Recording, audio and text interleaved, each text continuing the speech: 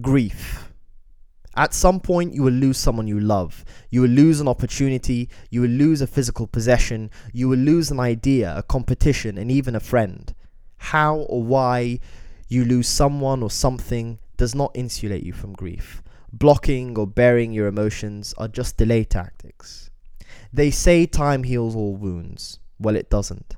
Time just gives you the opportunity to change your relationship with grief.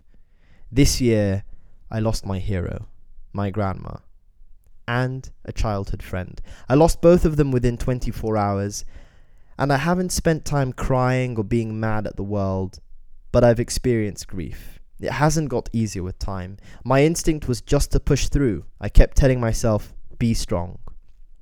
Be strong for yourself. Be strong for your family. Be strong for your friends. And yet there were weeks where I couldn't sleep. And other weeks I was on fire. I'm still not over it. And I won't get over it. I'm sad that these two great women are no longer in my life. But when I think of them, I smile. I remember the lives they touched, the things they stood for, and their impact on me. I'm a better person because of the footprint they've left in my life. I'm better for being an observer of the beautiful example they both set. One was in her 80s and another was just 26. One death was expected and another caught me by surprise. Yet somehow both losses feel equally devastating. I remember both funerals intimately. My grandma's funeral. I remember standing 6 foot deep at the bottom of a muddy grave, lowering a lifeless body draped in a white sheet. I remember digging clay with my bare hands to seal the wooden planks that were inserted at 45-degree angles. I remember frantically shoveling mud to get the job done as quickly as possible. I remember the spectrum of emotions. Some were crying hysterically, and others had a 1,000-yard stare. I remember the army of volunteers helping me and my family throughout this process.